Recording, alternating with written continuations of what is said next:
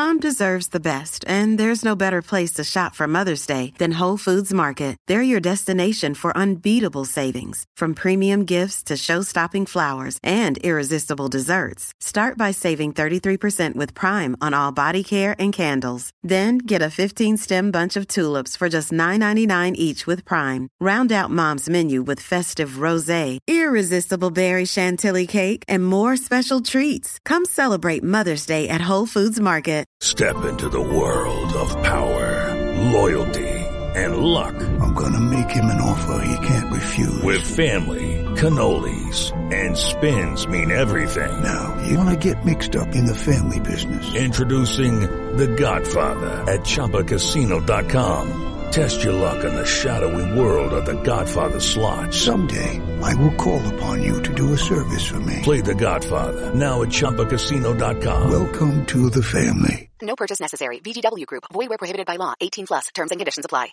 With Lucky Land Slots, you can get lucky just about anywhere. Dearly beloved, we are gathered here today to... Has anyone seen the bride and groom? Sorry, we're here. We were getting lucky in the limo and we lost track of time. No, Lucky Land Casino, with cash prizes that add up quicker than a guest registry. In that case, I pronounce you lucky. Play for free at LuckyLandSlots.com. Daily bonuses are waiting. No purchase necessary. Void where prohibited by law. 18+. Terms and conditions apply. See website for details. This is Athletics Life Stories with your host, Chris Broadbent. Every day of my life since then, and I mean every day of my life since then, somebody has come up and gone, have you got both shoes on today? Won the 800 metres in Bislett, one of the weirdest races you will ever see in your life. And that was the hardest bit for me was, all my friends were over there. Yeah. I was here. Welcome to Athletics Life Stories with Chris Broadbent. Today I'm joined by 5 times European medalist, Commonwealth Games silver medalist, and now member of the Scottish Parliament, Brian Whittle. They say sport and politics shouldn't mix. Well, we will find out. Despite all the high achievement, he's probably still best known as being the man who lost his shoe while running 4x400 metres for Great Britain and Northern Ireland. Brian, it's good to see you. Yeah, good to see you too, Chris. Good to see. What an introduction that is. I'm actually almost impressed with myself. That's it. Well done. So let's go right back to the start then. So were you born in Ayr? Is that right? I was born in Ayr, and many moons ago. Okay. And were you sporty right from the off? Yeah, I mean, I always took part. I mean, I can actually remember the first race I ever ran in, funny enough, at Simonton Primary School. Here's an exclusive for you. Had athletics known at the time that I get paid sixpence for winning the primary one, whatever it is, 40-yard dash, I might have been banned. But yeah, the first time I can remember the first time I ran when I was at Simonton Primary, won the school sports. I suppose back then they were red hot on that, weren't they? They were professional athletes, weren't they, taking part in the professional sprint series, particularly in Scotland? It was a thing, wasn't it? Yeah, I remember hearing that somebody got banned from competing in it was amateur athletics then for accepting a packet of sweeties. You know, and I think obviously it became properly professional in the mid '80s, but it was really harsh, and I never admitted to that just in case they said they took all my medals off me. I'm sure there's athletes who have done worse things in their career than that, Brian. I'm sure you're fine. But you also played a bit of rugby and football, didn't you, at school? I did. I was rugby at school. In fact, I played rugby after school as well for a year, and then went back to rugby after I retired from athletics. Football. I played football in the my primary school football team, and actually in my CV could write down quite with complete honesty that I've played football for Ayr United, because I was coaching them in '96. Okay. And I just when I retired, I was still coaching them. We went on a pre-season tour up north, and on the last game of the tour, the manager shouts across, "Hey Brian," I said, "What is it?" He said, "DL." He said, "Get your shinnies on, you're on. We've run out of players."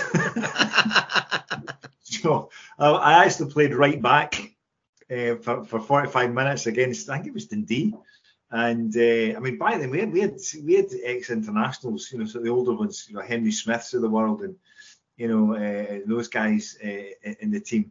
And so I can actually say, in all honesty, I have played for a professional football team. But if you look at when Dale wrote his, he was asked, obviously afterwards about the tour and blah, blah, blah, and it got out that I'd played. How did he get on? And his comment was, he ran around a lot and drank a lot of water. Played like an athlete. Which is probably fair. Good. But you did, I mean, athletics was, you obviously made some quick strides with it. Did you go through the typical route of Scottish schools, British schools? Was that your route to it? I was late. I was a late bloomer. I was a decent runner at school. Wasn't the fastest runner at school. There's a guy called Dougie Campbell who now I heard has deceased. I think was the Roger Black of potentially. It was quicker than me at school. I just kept ploughing on. Met my coach from primary 7, running around a grass track. Did all my training on a grass track, and my coach went right the way through to the end of my career. Did won the Scottish Schools high jump in 1980. Was it 1978? 1980, I was second and got to the British Schools high jump. Met Jeff Parsons for the first time, who I now play golf with. In 1980, he was 6'5" still. He didn't come into the competition till I was out. So he persuaded me that high jump probably wasn't the way to go. Back then I was really an 800 metre runner, and I hurt myself when we decided to do a year of 400s just to build the speed up, and I became a Scottish international. I got my first junior international 1 week before my first senior international. Right. So it wasn't until I was kind of 19ish, 18, 19 really that I started coming to the fore. Okay. And at senior level, it was the Commonwealth Games in Edinburgh, wasn't it? That was your first breakthrough, really. 86. I did the European Indoors in 86. Was my first what I would call championship of any note, and then I did the Commonwealth Games in 86, where I didn't run particularly well. I'd broken through earlier on in the year at the UK Championships, where I was second to Phil Brown. We talked about Roger Black was third and Chris Akabusi was fourth. I went from 46.6 to 45.3 in one race. And I didn't run that well at the Commonwealth. I ended up fifth in the Commonwealth in 86 and just made the 4x4 team for the Europeans off the back of that in 86, which was, in your intro, was the infamous one shoe thing. 86 was really the first big breakthrough year. Let's take the Commonwealth Games first then. What's your memories of that? I mean, I did watch the final. It's on YouTube, and you're in lane 1 there, aren't you? But you ran well, but it's tough from lane 1, though, isn't it? No, I didn't run well, actually. Okay, fair enough. What happened was it was first four out of the semi-final to qualify for the final, and I remember coming down the home straight, very comfortable, and just shut down, and I allowed myself to come fourth. And when I came fourth, I ended up in an outside lane, and in an outside lane, you're outside of where the main protagonists are. And then there's a storming wind in my face going down the back straight, and I just ran too hard. And then swept into the home straight alongside the favourite Darren Clark and Roger Black, and made my move to the back. Ended up coming fifth. Getting caught by Phil Brown and Chris Akabusi. So I don't think I learned a lot. Learned an awful lot from. I also ran the 200, by the way, in the Commonwealth in 86 against Ben Johnson, believe it or not. Right. So not a lot of people know it. And I did the 2, the 4, and the 4x4 in 86. I just got offered. We've got a spare place. Do you want one? Right. So I thought I could run the 8 or the 2, so I ran the 2. But no, I mean, I learned a lot from the Commonwealth Games, and the home crowd as well probably got me overexcited. I was a contender first time ever, and we could say potentially that affected how I ran. Okay, well, let's go on to the Europeans, because that's the infamous one where you ran you won the 4x4, a great team, but most famously you lost your shoe right at the start of your leg. It was the third leg, wasn't it? You ran. Yeah, I did. Well, I mean, I was both myself and Chris Akabusi were actually there as we were actually the first team. We were there as backup. Yeah. So we ended up with two reserves in the team because Todd Bennett, we went down. I remember going down to watch Todd Bennett, God rest his soul, run the 200 meters heats. And Chris is obviously he's friends of ours, a training partner of Chris, and Todd gets in the blocks and bang, out he goes, and his hamstring goes twang, he's up in the air and he hits the floor, and I turn around to Chris and Chris goes, well, that's me in the team. And I'm promoted to first baggage carrier, at that point. And then I ran the semi-finals with rested Roger Black. I ran the semi-finals. And that was my job done, really. And it was only during warm-up that Phil Brown got injured. And I was kind of drafted in at the last minute into the team, onto the third leg. And so I only had about 45 minutes notice that I was running. Right. I don't know if that's a good thing or a bad thing. But I remember it quite vividly. But I remember it like you remember it, like watching it on TV, because you don't remember it when you're running. Funny that, yeah. But it was and I can remember Akabusi, because Akabusi took my shoe off. He stood on my heel as he gave me the baton. And I can remember that feeling so vividly. It was your teammate, was it? I didn't realise that was your teammate. It was Chris. Who I was playing golf with last week. He hasn't changed a bit. But yeah, so I ended up. He never admitted it, by the way, until video evidence proved it was him. Because I think Vladimir Krylov, the Russian, or the USSR as it was back then, he got the blame, but it was actually Akabusi that did it. Right. Okay. But obviously a great result, and immortalised by David Coleman, describing it as the fastest sock in history as well. Another one of Coleman's fantastic quotes. What does that actually mean? I don't know, but it's special as having it articulated by David Coleman, though, isn't it? Yeah. Absolutely. Good. I mean, it's every day of my life since then, and I mean every day of my life since then, somebody has come up and gone, "Have you got both shoes on today?" And you see it as if it's the first time I've ever heard it. And you think how long ago that was, it's insane to think how long ago that was. But as I said, I can't remember running. It's funny, isn't it? People, how did you decide to run? Well, what do you mean, did I decide? You just run. Yeah. I was lucky I had Roger Black on the last leg. Yeah. My job was to get the baton to Roger. let him do all the glory stuff, and I just sat on the USSR on his shoulder. That's all I did, just sat there and just handed the baton over.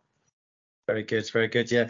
I'm not going to dwell on every championship like that one, but I do look back on that 86 Europeans as being a really standout championships, because when you look back now, I mean, even beyond the British team, like you've got Sergei Bubka in the pole vault, Inga Christensen. It's just full of iconic names from athletics. They're just absolute legends. And the British team as well. It must have been, I mean, you probably weren't aware of it at the time, but I guess looking back now, a lot of big personalities there. Coe, Cram, Avett, Linford Christie coming through, Daley Thompson, Liz McColgan. Yeah. But even Jack Buckner, now CEO at UK Athletics. Yeah. It was. Were you conscious of how it's full of big personalities, that team, isn't it? I mean, the interesting thing was that I remember me and Tommy McKean got into the team at the same time. I remember we were late for the first time we ever the British team get together. We were late for the first one. We came stumbling in, but in the room, you're absolutely right. We're all these heroes of ours. Daley Thompson, for goodness sake. Steve Ovett, who was my personal, he was my sort of idol, if you like. And Coe and Crammy and all these people. Sally Gunn was in there, and Tessa Sands and Fatima Whitbread and All these people that we grew up watching, all of a sudden you're sitting in the same room as these people, and I mean it's quite astounding. You look back, I mean, '86 was just ridiculous. You know, that's when Linford Christie came to the fore.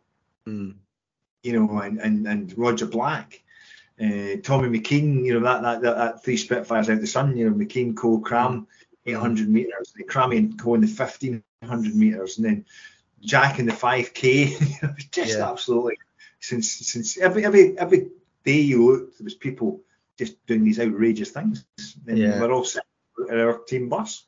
Hello, it is Ryan, and we could all use an extra bright spot in our day, couldn't we? Just to make up for things like sitting in traffic, doing the dishes, counting your steps, you know, all the mundane stuff. That is why I'm such a big fan of Chumba Casino. Chumba Casino has all your favorite social casino-style games that you can play for free anytime, anywhere with daily bonuses. That should brighten your day a little. Actually, a lot. So sign up now at ChumbaCasino.com. That's ChumbaCasino.com. No purchase necessary. VGW Group. Void where prohibited by law. See terms and conditions. 18+. With Lucky Land Slots, you can get lucky just about anywhere. Dearly beloved, we are gathered here today to... Has anyone seen the bride and groom? Sorry, we're here. We were getting lucky in the limo and we lost track of time. No, Lucky Land Casino, with cash prizes that add up quicker than a guest registry. In that case, I pronounce you lucky. Play for free at LuckyLandSlots.com. Daily bonuses are waiting. No purchase necessary. Void where prohibited by law. 18+. Terms and conditions apply. See website for details. Yeah. And in some ways, I guess the Scottish scene at the time was also, maybe not aware of it at the time, but look back, that was a golden era. You know, you had Tom McKean, you've mentioned Yvonne Murray, Liz McColgan. Actually, many parallels with today's golden era from Scottish athletics, where it was like that middle distance fulcrum of, you know, Laura Muir, McColgan Mark II, if you like, Whiteman, Kerr. What's it like being part of a group like that? And does it make a difference? Do you get pulled along by that? I mean, I think I remember at the time, because we all came in at about the same time, and all of a sudden it's a golden era for Scottish athletics. I think and we all went out roughly about the same time as well. Tommy McKean and I got my first international with Tommy, and we both retired on the same day. You know, completely separate from each other, and we all both, by the way, applied for the police on the same day as well. completely separate from each other. And he's still a policeman now.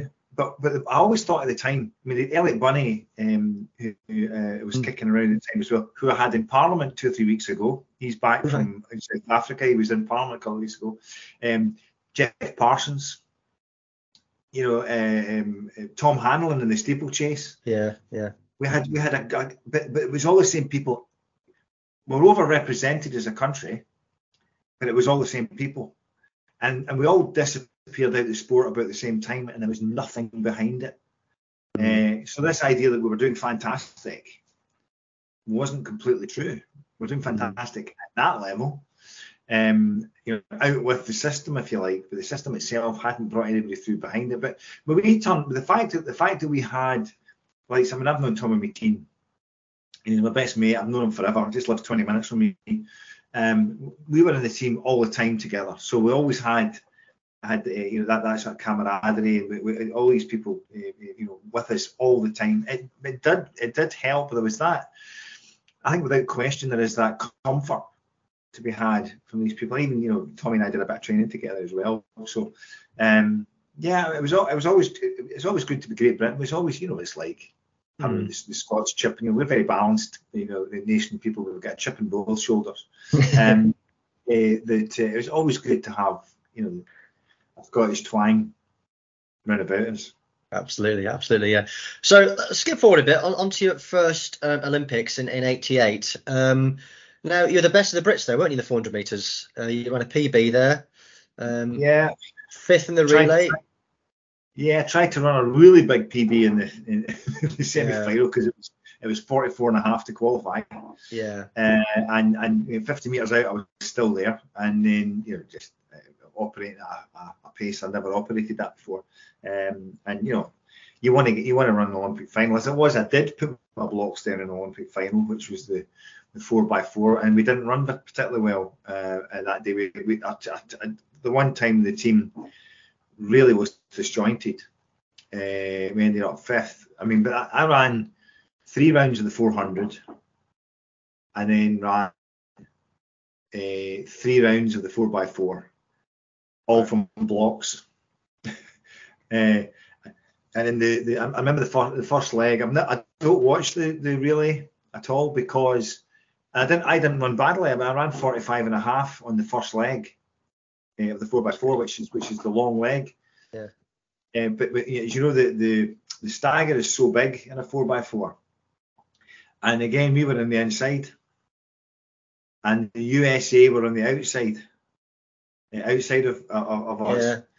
And on my leg, I ran 45.5, which is respectable for the first leg. But the US ran a world record for the first leg. He ran 43.8. So because of the extended stagger, it looks like I came into the home straight about half an hour after he did. Yeah. Even though when you hand the baton over, you can see that we're basically kind of equally second with the Germans and the East Germans and stuff. It just looks ridiculous. It looks as if I was jogging. So I never watch it, and it's the biggest disappointment for me is not getting a medal in that Olympics. Right. Okay. Well, you obviously weren't overawed by it. I mean, you produced your best at the right time. I mean, by that time you've got to remember I'd run, I'd already won European indoor silver.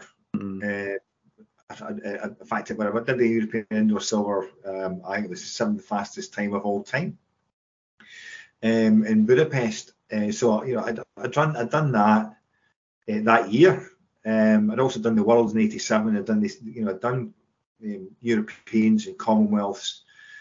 So I was fairly bedded in as an international athlete, and I think I had a great year in '88. I mean, I ran 45 seconds 12 times or something. I was in really, really good shape in '88. And again, I think because I was, I could be seen I still talk about this stuff because I was rubbing shoulders with such talent, such people who winning was the norm.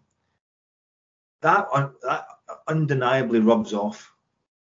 That attitude of I'm going to get on the podium, kind of rubs off. So as you say, the rooms that we walked about in, you bump with people you bump into, people I still bump into, undeniably rubs off. So not overawed. I mean, 45.2. I'm at 45.2 shutting down, I have to say, in the last 50 metres. And I wish I'd just kept the foot down. It's easy to say now, take the Scottish record. I ran, as I said, they say you should always run your personal best at the biggest championships, and I can say that I did. Yeah. So. Yeah, good. What was the sticking with that? I mean, it's unavoidable. The biggest thing at that Olympics was Ben Johnson testing positive. Obviously, a massive story at the time. And I know as a fan of the sport, it was shocking as a fan. What was the reaction like in the Olympic Village when that news emerged? You're not surprised. Really? Yeah. Not surprised that he was a drugs cheat. Quite surprised that the powers that be were prepared to go after him. And there's a lot of rumours behind that. There's a couple of people found out about the drug test, therefore it had to come out. They couldn't hide it. But I mean, not surprised. I mean, everybody knew. I ran against Ben Johnson in '86 in the 200 metres. And he wasn't that size. He didn't look like that. I think, and he was running 10.3 at that time. 2 years later, he was running 9.7. Don't think so. Yeah. So it was people knew then. I mean, and there was I think that's one of the things people go on about. I knew that a lot of people I was running against, Eastern Bloc, USA, they were on drugs. Darryl Robinson told me. See, in 1986, the last race I did before going to Europeans was in Athens. And it was a kind of late night meet. And I remember after the meet, going back to the hotel and just getting, a bite to eat and a coffee outside on the street as you do in Athens. And it was with Darryl Robinson, who was at that time, he was the junior world record holder. Okay. And he basically just told me they were all on drugs. He told me. And a young guy, I'm looking at him going, but that's cheating, you know. Aye. And he went, well, I'm earning $80,000 a year. I'm not giving that up. I said, but it's cheating. I couldn't say anything else, but you're cheating. So we all knew that we were running against people who were drug cheats. You know, so it's not surprising. It was surprising that they were prepared to catch Ben Johnson. Yeah. I'm not so sure that everybody was prepared to catch him, but the right people caught him. And you know, I can tell you, I could go through the race. You know, the 400-meter semi-finals. Let's put it this way: I reckon I should have been top 6, top 5. Right. Yeah. Yeah, I can see that. Yeah. But the bottom line, everybody, why did you keep going? Well, because it was always personal to me. It was always, how fast can I go? Well, you must have been motivated. I mean, can you take us back to, you're obviously in good shape then. You must have been motivated despite what you're saying there to keep the motivation going. Just take me back to, you know, what training was like. So I don't think I like get shot on this as much as it should in athletics, but it's a lot of painful graft, isn't it, to get to the top in athletics? Absolute brutal graft. So just take us back to, you know, a training day of yours, in the snow, let's say, hitting air, you know, just paint the picture of a brutal training scene, training session. In '88 during the winter, I trained in Ayr in Troon, where the boys were in California. Akabusi and Malone were in California, and I was a grafter. You know, I wasn't a Roger Black and a Derek Redmond who obviously big grafters as well, but massively talented. I was a grafter, so I would do 12 to 15 training sessions a week. So I'd get up in the morning, pull my kit on. Me and the dog would go for a run around the golf course or along the beach. Come back, I'd go to the gym, do a session in the gym, and 3 times a week. So I would do that 5 times a week. There's two sessions 5 times a week, 3 sessions 3 times a week.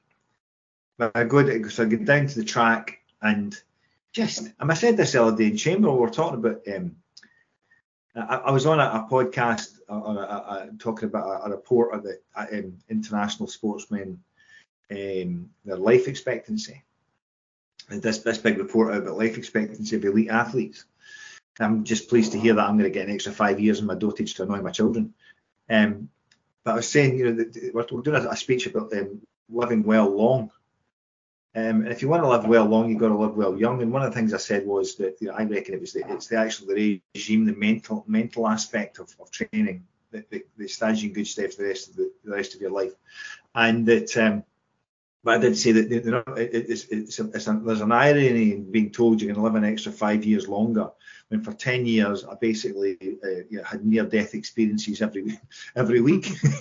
Because, you know, the ability to, you know, especially in my event, 400, 800, the ability to ship lactic is you know, a huge element of your event. And in 400, 800, you're shipping 25 millimoles and above regularly, where the general public, if they got to 4 or 5 millimoles, you know, would fall over and die. You know, and it is basically, you know, you're on fire. You know, stop lying down. Somebody get a wheelbarrow and get Whittle off the track. You know, it's you know, I think about the extremes that we pushed ourselves to in Scottish weather. Yeah. Day in, day out. You know, it's, you know, the glamour bit of it's such a small percent, where that kind of unglamorous graft, freezing cold, snow, wind, rain stuff is the majority of what an athlete's life is like. Yeah, I can imagine. Yeah. Well, you're making me feel cold just talking about it. So let's go indoors then. Tell us about your indoor career, because you did have some success, didn't you? At indoors 2 years in a row. I did. I mean, I was 87. What happened? I went full time in 86 after winning Europeans, and immediately contracted a viral some sort of virus that kept me out for 3 months. So 87. That was the first time there was an abrupt. I mean, it was almost huge chunks. I was getting better by huge chunks every year. In 87 was the first year that didn't happen. I made the world team, but didn't make the final 4x4 or the individual. And I'm a full-time athlete, and all of a sudden, I didn't run particularly. I went 46.2 or something, having run 45.3 the year before. Went back into 88 and the 88 winter or 87, 88 winter, and just really got my head down. I mean, that was the first big setback I'd ever had. Got my head down, and then went to I started running indoors. I did my first Scottish record at the Kelvin Hall. And it was 47-1 or something. I can't remember what it was. Winning a race, and it was great. And then I got the chance to go to the European indoors. And I went to European indoors and I ran 46.9 in the heat, another Scottish record. Then I ran 46.8 in the semi-final, beat the world record holder Thomas Schoenleber. I'm thinking, I'm flying here. And then ran 45.9. In the final, which was indoors, was the 7th fastest time of all time. Wow. Still got beat by an East German, funny enough. Say no more. That's never been revisited. And all of a sudden, you're on the map again. And the boys were all in California at the time. And word got back to them that I'd run 45.9 indoors, and nobody believed it because you can't run 45 indoors. Oh yes, you can.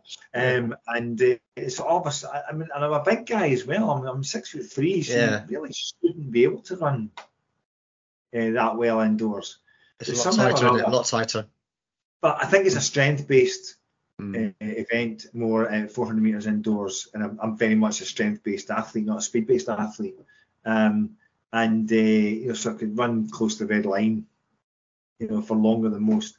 And obviously 88, that really was a springboard into a season of running 45 seconds and culminating in the Olympic Games.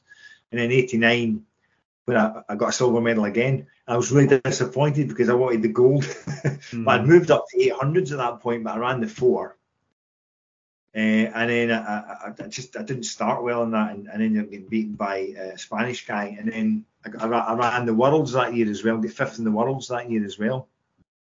So yeah, I mean, indoors has always been pretty good to me, to be honest. I've run 5 European indoors, made the final of the 800 meters twice, withdrew in Glasgow when it was supposed to be me against Tommy McKean. Having beaten him in the Commonwealth 800 meters, I had to withdraw because I woke up in the morning ill, which was gutting. Because you imagine the home crowd, 2 Scots local boys kicking living daylights out of each other, and just coming back with great shape because we've just come back from the Commonwealth Games. So you're indoors has always been. Lucky Land Casino, asking people, what's the weirdest place you've gotten lucky? Lucky? In line at the deli, I guess? Aha, in my dentist's office. More than once, actually. Do I have to say? Yes, you do. In the car before my kids' PTA meeting. Really? Yes. Excuse me, what's the weirdest place you've gotten lucky? I never win and tell. Well, there you have it. You can get lucky anywhere, playing at LuckyLandSlots.com. Play for free right now. Are you feeling lucky? No purchase necessary. Void where prohibited by law. 18+. Terms and conditions apply. See website for details. Good to me. Good. Why did you why did you jump up? Did you think you'd finished at 400 meters? You could do no more, or? I'm running 43. I'm running 43 seconds at 400 meters. I can't run 43.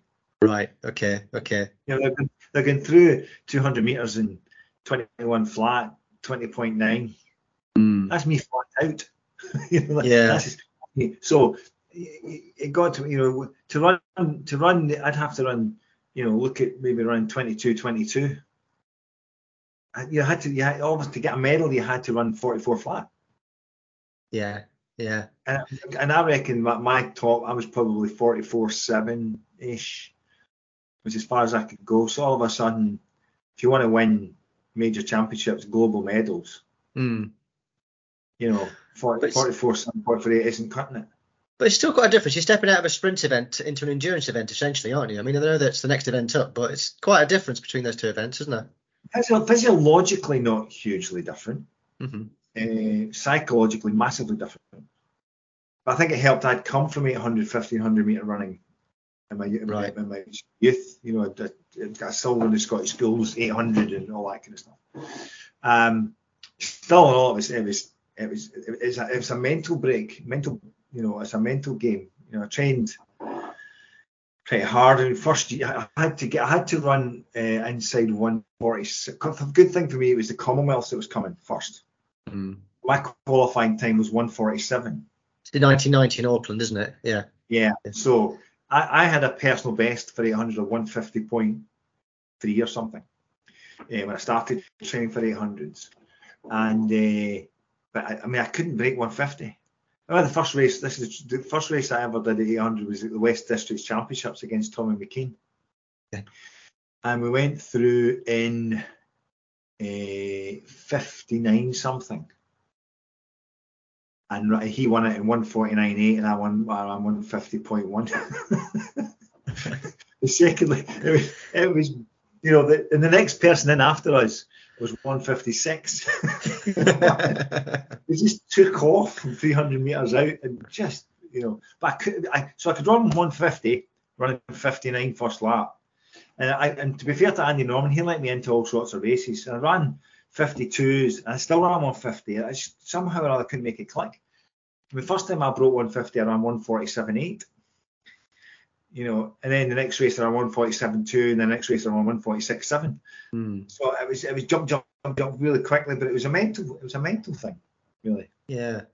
But you obviously made a decent transition. I mean, you got to the final at the Commonwealth Games, and it was quite a significant race, that, wasn't it, in many ways?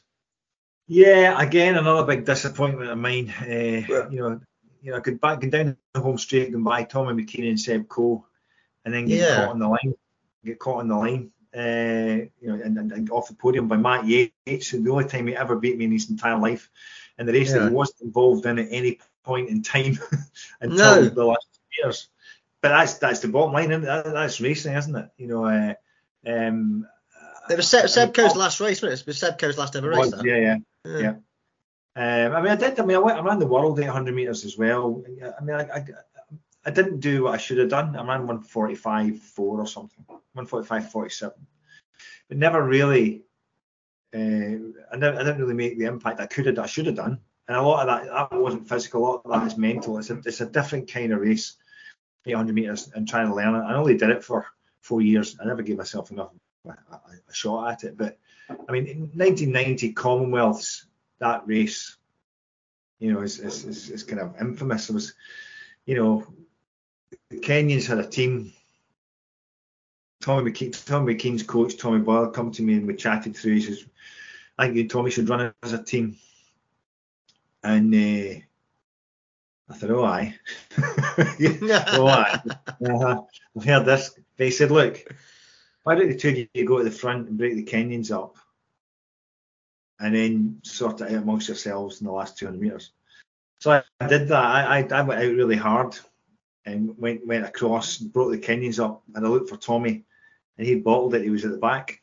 Yeah. He didn't go for it. So the whole thing, and I think inexperience cost me a podium. I ended up fourth, but inexperience really cost me a podium there. But it was because I only really at that point I'd only done one season of 800 metres, and only just learned to run a bit quicker.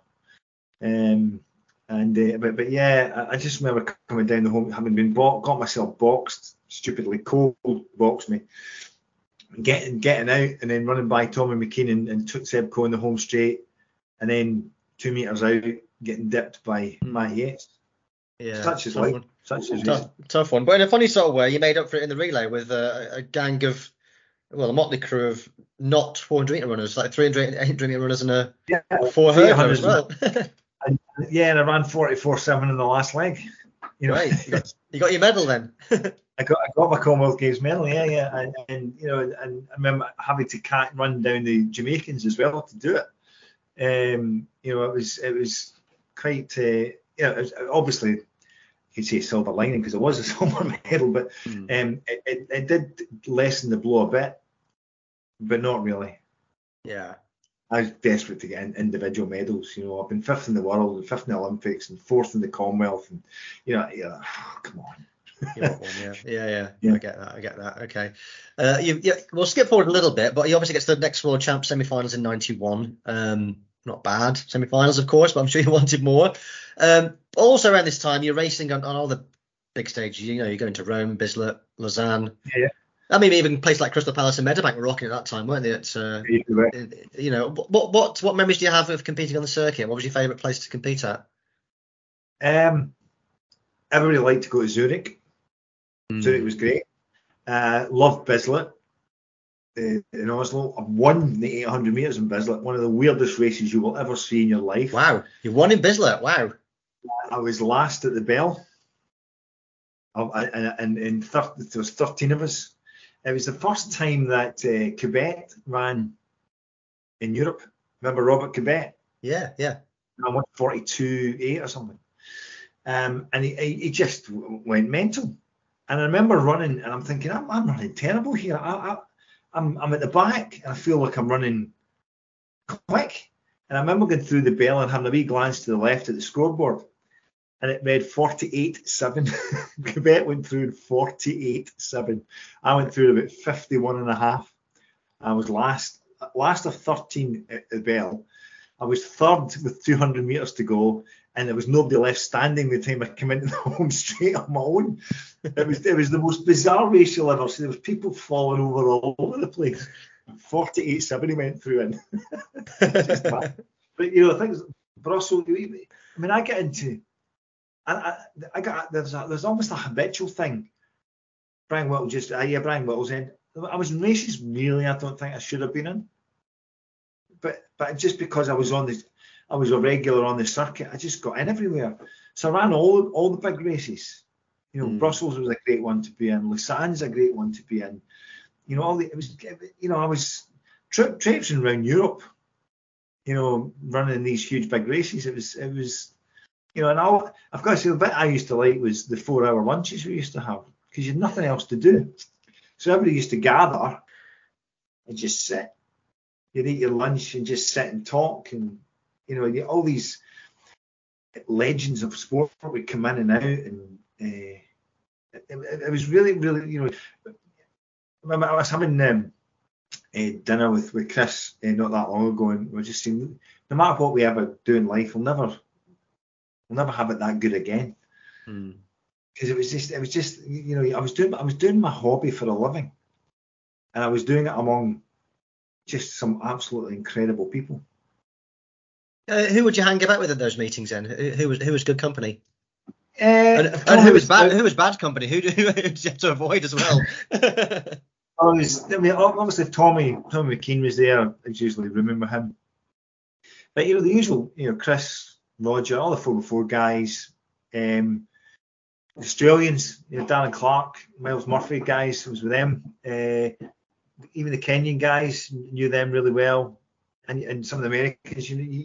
Because you're on the tour, you're all moving around the tour together almost.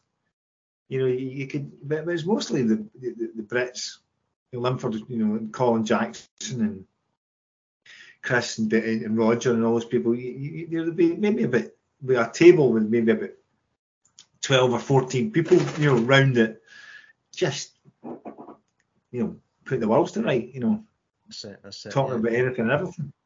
That's it, yeah. So on to the next Olympics. You didn't make Barcelona, did you? Was injury the issue there? Barcelona had a complete ricket of the race. I missed it by 700ths of a second. I made a complete rickets of the trials. I think there was a crisis of confidence as well. I'd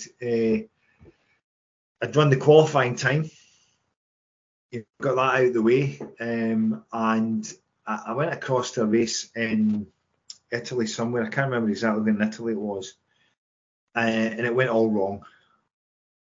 And that was my last race for the trials. And I turned up at the trials, and just that 1% of confidence makes a massive bit of difference in a race. You make a wrong decision, you make a wrong move, it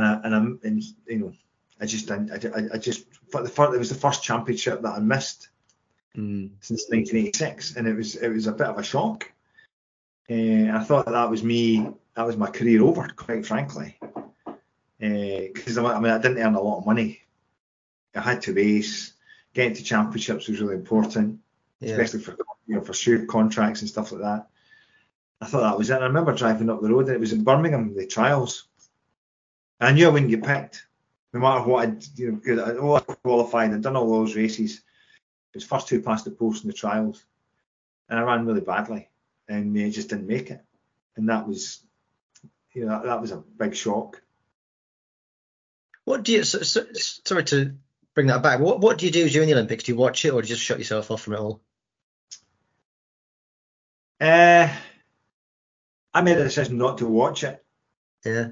Looking at it out of the corner of my eye. To see what was happening. I didn't watch a lot of it. Yeah. It was painful. Yeah. It was painful to do that. But because it's your mates. That was the hardest bit for me was all my friends were over there. Yeah. I was here playing golf, waiting for them to come back so I could race them. Yeah. Oh, fair play. So you did dabble with the 4 hurdles, didn't you, after that? In 93 I did. Yeah. Again, I was chatting to Chris last week. That was my event. That should have been my event. I was absolutely flying. I was, I really made a massive commitment to it, training really, really hard, and I tore my hamstring to shreds during the indoor Scottish 200 metres. I never really recovered from that. Outdoors, tried to recover from that. Knee got a bit sore because my right hamstring, left knee. I ran 50 point. I only ran about four races. I ran 50 point. When at the time when I was only really running about 47 for 400, you need to be running 45 flat really where I was before. And because my knee had been sore, we decided not to pursue the 400 meter hurdles. Again, I think that was my event. That really was my event. That I should have gone earlier to that, to be honest. Okay. But you did go back to 400 meters then, didn't you? After that, for a bit. 94, I went back to 400. Early on at 94, ran 45.4. I went back to really quickly. Won European gold again. That 94 in the relay. Yeah, that's the 3rd time in a row, wasn't it, as well? So yeah. No, we did all right. Yeah, it's been quite good. It's been quite good to me. And again, a couple of daft. They said I should have been picked for the individual. I wasn't. They decided to take some new blood, and I didn't get picked for the individual. And then went to the Commonwealth in '94. My knee was absolutely wrecked at that time. Absolutely wrecked. I ended up with an operation. But if I ended up with an operation at the end of '93 with the hurdles, and didn't run, it was October, didn't run to the January, just worked out at the gym and still managed to get to the Europeans and get the 4x4. By the time I got to the Commonwealths, which turned out to be my last major championships, when he couldn't take it, and I remember running the semi-final, it just wouldn't work. I had to pull out. Was that it? Was there a specific retirement moment where you said, "That's it, I'm done"? No, I retired in '96. Okay. 95, I got myself back into great shape, hurt my hamstring. And 96, before Atlanta, I really was in good shape in Atlanta, and I went over my ankle and broke my ankle. Oh. Just before the games, and that was a sickener. Having missed most of 95, or not been able to do myself justice in 95, and then missing Atlanta in 96. At that point, I'm 32 years old. Yeah. I'm not going round again. So I got sickened off. Actually, it's never physical; it's always mental.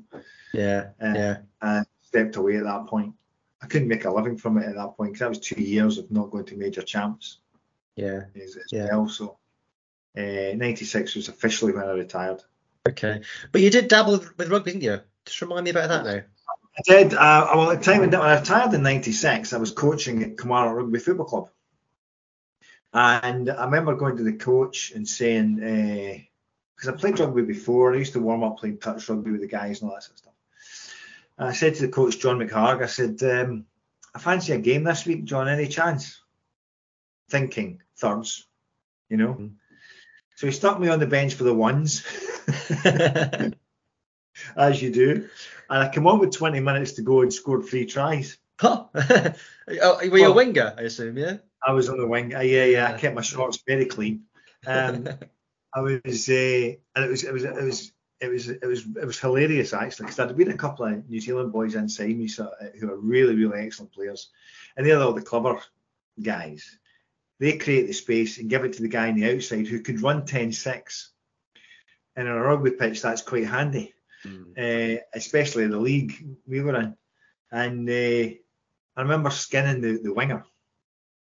Just went outside him. And they're used, because they'll judge a space and just misjudge. And I went outside him. And I remember hearing him say to the standoff, kick it back to Whittle, I want another goal. So the standoff turned around and dropped it and landed in my hands, and I skinned him again. At the half, he went back to the half, and the standoff turned around the way and go, do you want another goal? And that's good. So the problem with that might be the worst thing that can happen to me, because John Beattie on rugby. Yeah, BBC was ex-international, wasn't he, as well? Yeah. The British Lion, but he did rugby special. He did rugby special on a Sunday. Yeah. He comes down to see me and does a huge big interview. So now the whole of the rugby community know that I'm here, and they were waiting for me. Every day, I mean, they knew I was coming, and so they every time I got the ball, I swear to God, these teams had about 20 people on the park because they all swarmed. But no, I loved it. I played for Kilmarnock, then I went to Glasgow High Kelvin side, and then down to Ayr. I really enjoyed it. Yeah, good bit of fun. And then let's go for it. So politics is the thing now, isn't it? Has politics always been something you've been interested in? Were you quite politically motivated for years, or not? I was interested in politics, interested enough to watch Question Time. Yeah. And interested enough to, never been a member of a political party, but knew a couple of politicians and whatnot, local politicians and whatnot. And it was during the independence campaign in 2014. I was asked to help out. And I did a bit of stuff for the Better Together campaign. Did a wee bit of. I got all our guys to sign a letter. So I said, can you get any of your friends to sign a letter to say that you want Scotland to stay within United Kingdom? So it was Commonwealth, if you remember, 2014. So it was Daly, Crammy, Roger Black, Chris Akabusi, all those guys to sign this letter. And I was doing some stuff, and I was asked to go on a television programme to debate what would happen to Scottish sport in an independent Scotland. And so I went. I did. I thought it'd be quite an interesting. I never thought of it from that angle. I thought it'd be quite interesting. It was myself and Shona Robeson went on that programme, and she was the health minister at the time, sports minister. And one of the things that politicians shouldn't do is try and debate with people who actually know what they're talking about. And it wasn't a hostile debate. It was more of a discussion, really. I still got on well with Shona. But bottom line is, she gets shown up because I actually know the figures. I actually know what goes on in the world of sport, and I get absolutely castigated for that on social media and in the street and all this stuff by the Yes campaign. And a friend of mine was speaking at a conference and had to withdraw and phoned me up and said, will you step in for me? And they asked me to do a bit of sport, a bit of politics. So I spoke at this conference, and I was quite bitter. I'm chipping both shoulders. I used a lot of the Billy Connolly stuff, the desire to be a politician should ban you from life from ever being one, don't vote for them, it just encourages them, that kind of stuff. I was quite bitter about politics, the whole of politics, because I thought been on the inside, a sort of inside view of politics, and it's a very false, very false place to be. But who follows me onto the stage but Ruth Davidson? Oh, right. Yeah. Who I'd never met before. Okay. She's obviously a leader of the Scottish Conservatives at the time, and a big player in the Better Together campaign. First word she says to the audience, "Wouldn't he make a good politician?" Without actually knowing where my political allegiances lay. Obviously, I was in the I wanted to remain part of the United Kingdom. But she came up and spoke to me afterwards, and I said, "You're having a laugh, Ruth. Did you hear what I was just saying there?" But she kept on and on and on, chipping away. And I've been on a campaign for many decades around kids in sport and the importance of kids getting access to sport and the impact that has on the social fabric and community fabric. And I thought to myself, right at the last minute, actually, this might give me another platform to say this. Not thinking I would ever get in, because I wasn't going to get parachuted into a safe seat. I wanted to stand in somewhere where I actually had, a resonance with. I knew. So I stood in a place where you can't win as a Tory. It's the second safest seat in the whole of Britain. But that's where I stood. I only stood because I thought I could get this message. I get another platform to get this message out. And so I did all that, and then went home after the vote, and I got a text at 6 o'clock in the morning. I just got into my bed at 7 o'clock in the morning, and I got a text from Finn Carson, who was at the count, to say, "Are you paying attention?" And I'll paraphrase here. I said, "Go away, I'm sleeping." Right? No, you really need to pay attention. Switch your telly on. So I switched the television on, and it was the South of Scotland region, because we've got a kind of hybrid system up here. Yeah. The South of Scotland region votes. I thought, oh, we've done quite well. We might get somebody else in. My name appeared. Wow. Like, all right. And my phone melted. My phone just went mad. And Ruth texts me and says, "That's absolutely fantastic. I'll see you at work on Monday." I'm thinking, this Monday? I've got a job. I didn't even know what happened if you got voted in. Yeah. And not even got to that. And I remember I switched my phone off. I pulled my kit on, put headphones on, and went for a run to try and work out what the hell I was going to do. And I thought, I can't say no, I don't want to do it anymore. What am I going to do? So it's not like a job application. Once you've been voted in, you're in, aren't you? I rocked up at Holyrood. They gave me my pass. Got all my security stuff done. Showed me where my office was, and get on with it. And Ruth gave me the shadow health and sport brief, and just got on with it. And I thought, well, if you're going to leave Brian Whittle to get on with stuff and not give him any, you better brace yourself. And I did. I went at it. The first thing I did was I did a big study. I produced a paper on changing Scotland's relationship with food, drink, and physical activity, and did all of that stuff, which has now been represented, by the way, 6.5 years later. It's back at the front. That paper's back at the front again. And you don't. There's no playbook. You just turn up and go. That's it. Go. Wow. No induction, nothing. No. Nothing. Just on you go. Yeah, it's like that. They're trying to get better, but it's not. Right. Wow. You're not the first athlete to go into politics, though, are you? Sebco comes to mind. Chris Ming Campbell, of course. Yeah. Kate Hoey. It's quite a lot. Are there any similarities there between that's prepared you? Resilience, I suppose, is one, isn't it? Yeah, thick skin, resilience. Understanding the media is by the way, the political media are wild. They're always your best friend, right up until they stab you in the back. But no, I think that, there are no doubt about it that sport was a good grounding for getting into politics. It is competitive, it is. Yeah. People are coming after you all the time. I think, for me personally, thinking outside the box, not taking no for an answer, prepared to go head to head with people and shout your corner.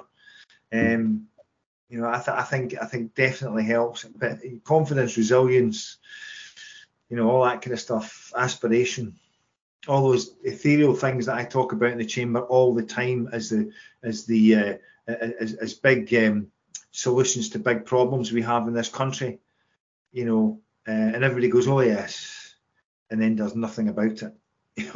A lot of people agree with what I say around, building that confidence, resilience, aspiration, into children. Those lessons learned outside the classroom that help you inside the classroom, and that battleground of the education system being crucial in how we tackle a lot of today's current problems. That, without question, helps. There's a certain arrogance to international sport, and there's certainly a lot of arrogance in politics. It seems to me, I mean, you'll be across this far more than I am, but it seems to me in Scotland and in the wider UK, we do seem to be very successful at elite level now. Every Olympics, Team GB rock up and do very well. And same in Scotland as well. The athletes doing very well. The rugby team's doing very well now. Lots of great cycling, very success stories. Swimming as well. Football doing okay again. But we still, what's that? The football? Yeah, football's picking up again. Yeah, but equally the grassroots, it just seems that we're still getting less active. We're still getting more obese. Less kids are getting engaged. There's this big disconnect there. How do we? It's the $64,000 question. How do you bridge that? How do you square that? Well, you do. Well, actually, it takes a bit of bravery. We are the unhealthiest nation in Europe, in Scotland. The third most obese country in the world.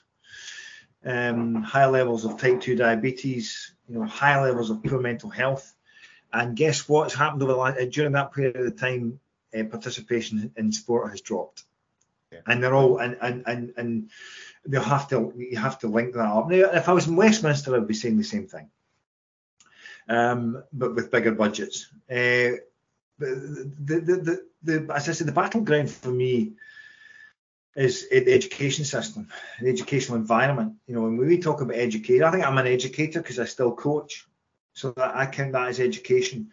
How we link up community sport with school. I never understood why you get 6 weeks of basketball, you enthuse the kids to play basketball. At the end of 6 weeks, there's nowhere to play basketball.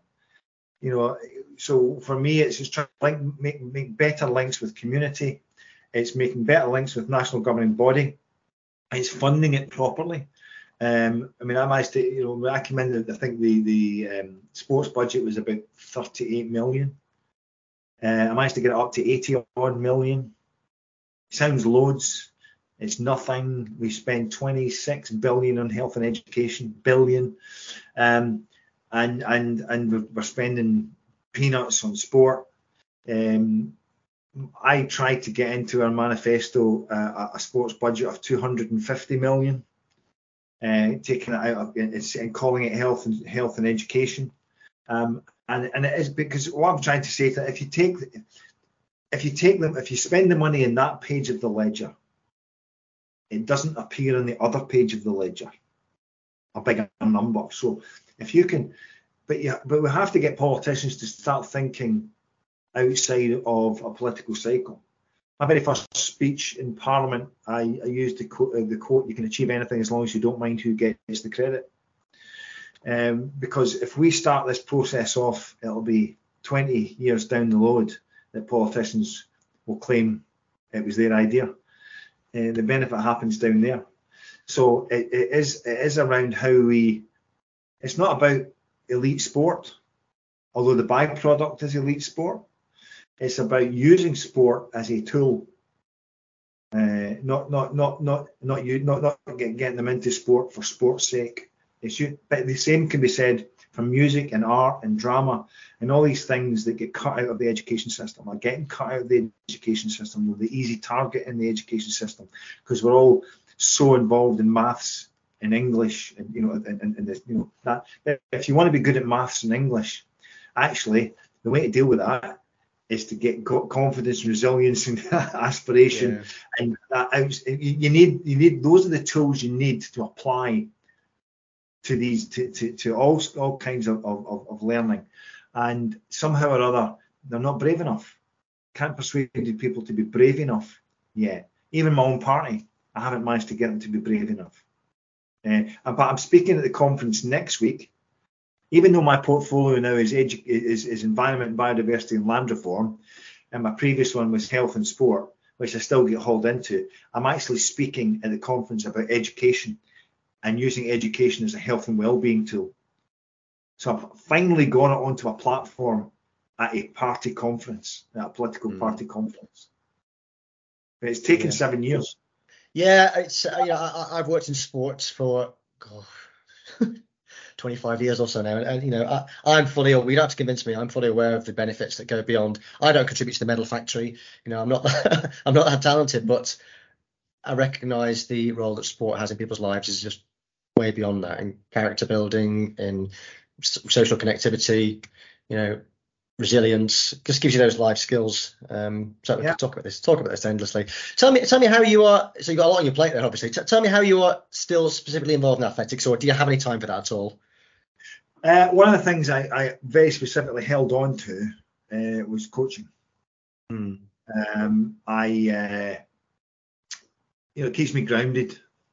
There's an unrealness about politics. It's not real life. We think we're I think a lot of people forget that we're public servants. We're there to serve. We're not there to tell people what to do. So it grounds me. I think going out, and I'm working with sort of 14, 15-year-olds at the moment, and doing that 2 or 3 times a week. I still go along, obviously, to the athletics meets, as a coach, and it reminds me why I do what I do, and it's something that I really, really enjoy doing as well. I think I'm lucky. But as we talked about there, mental health. We all suffer from various levels of mental health and poor mental health. Everybody does. It's a sliding scale. But I can come back and I can pull my kit on and go for a run. Or I don't know if you see in the wall back here, there's guitars. There's guitars. There's 5 of them over there, by the way. I can come in and pick my guitar up and smash out some AC/DC for 20 minutes, and that's very, very cathartic and very therapeutic. It's something that I enjoy doing and don't want to let go of that connection. And so on a Monday night, I coach, then go through to Parliament and stay right through till Thursday.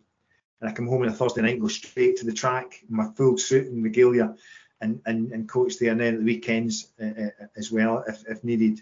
And it's that bookending of my parliamentary week in Parliament. I go Mondays and Fridays, Saturdays, we're out in the constituency.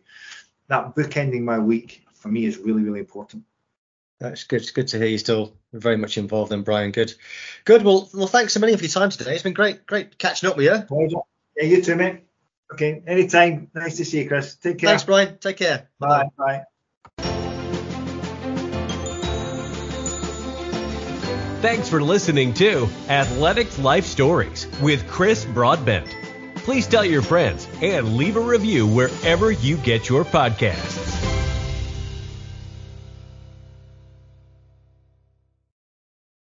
Sports Social Podcast Network.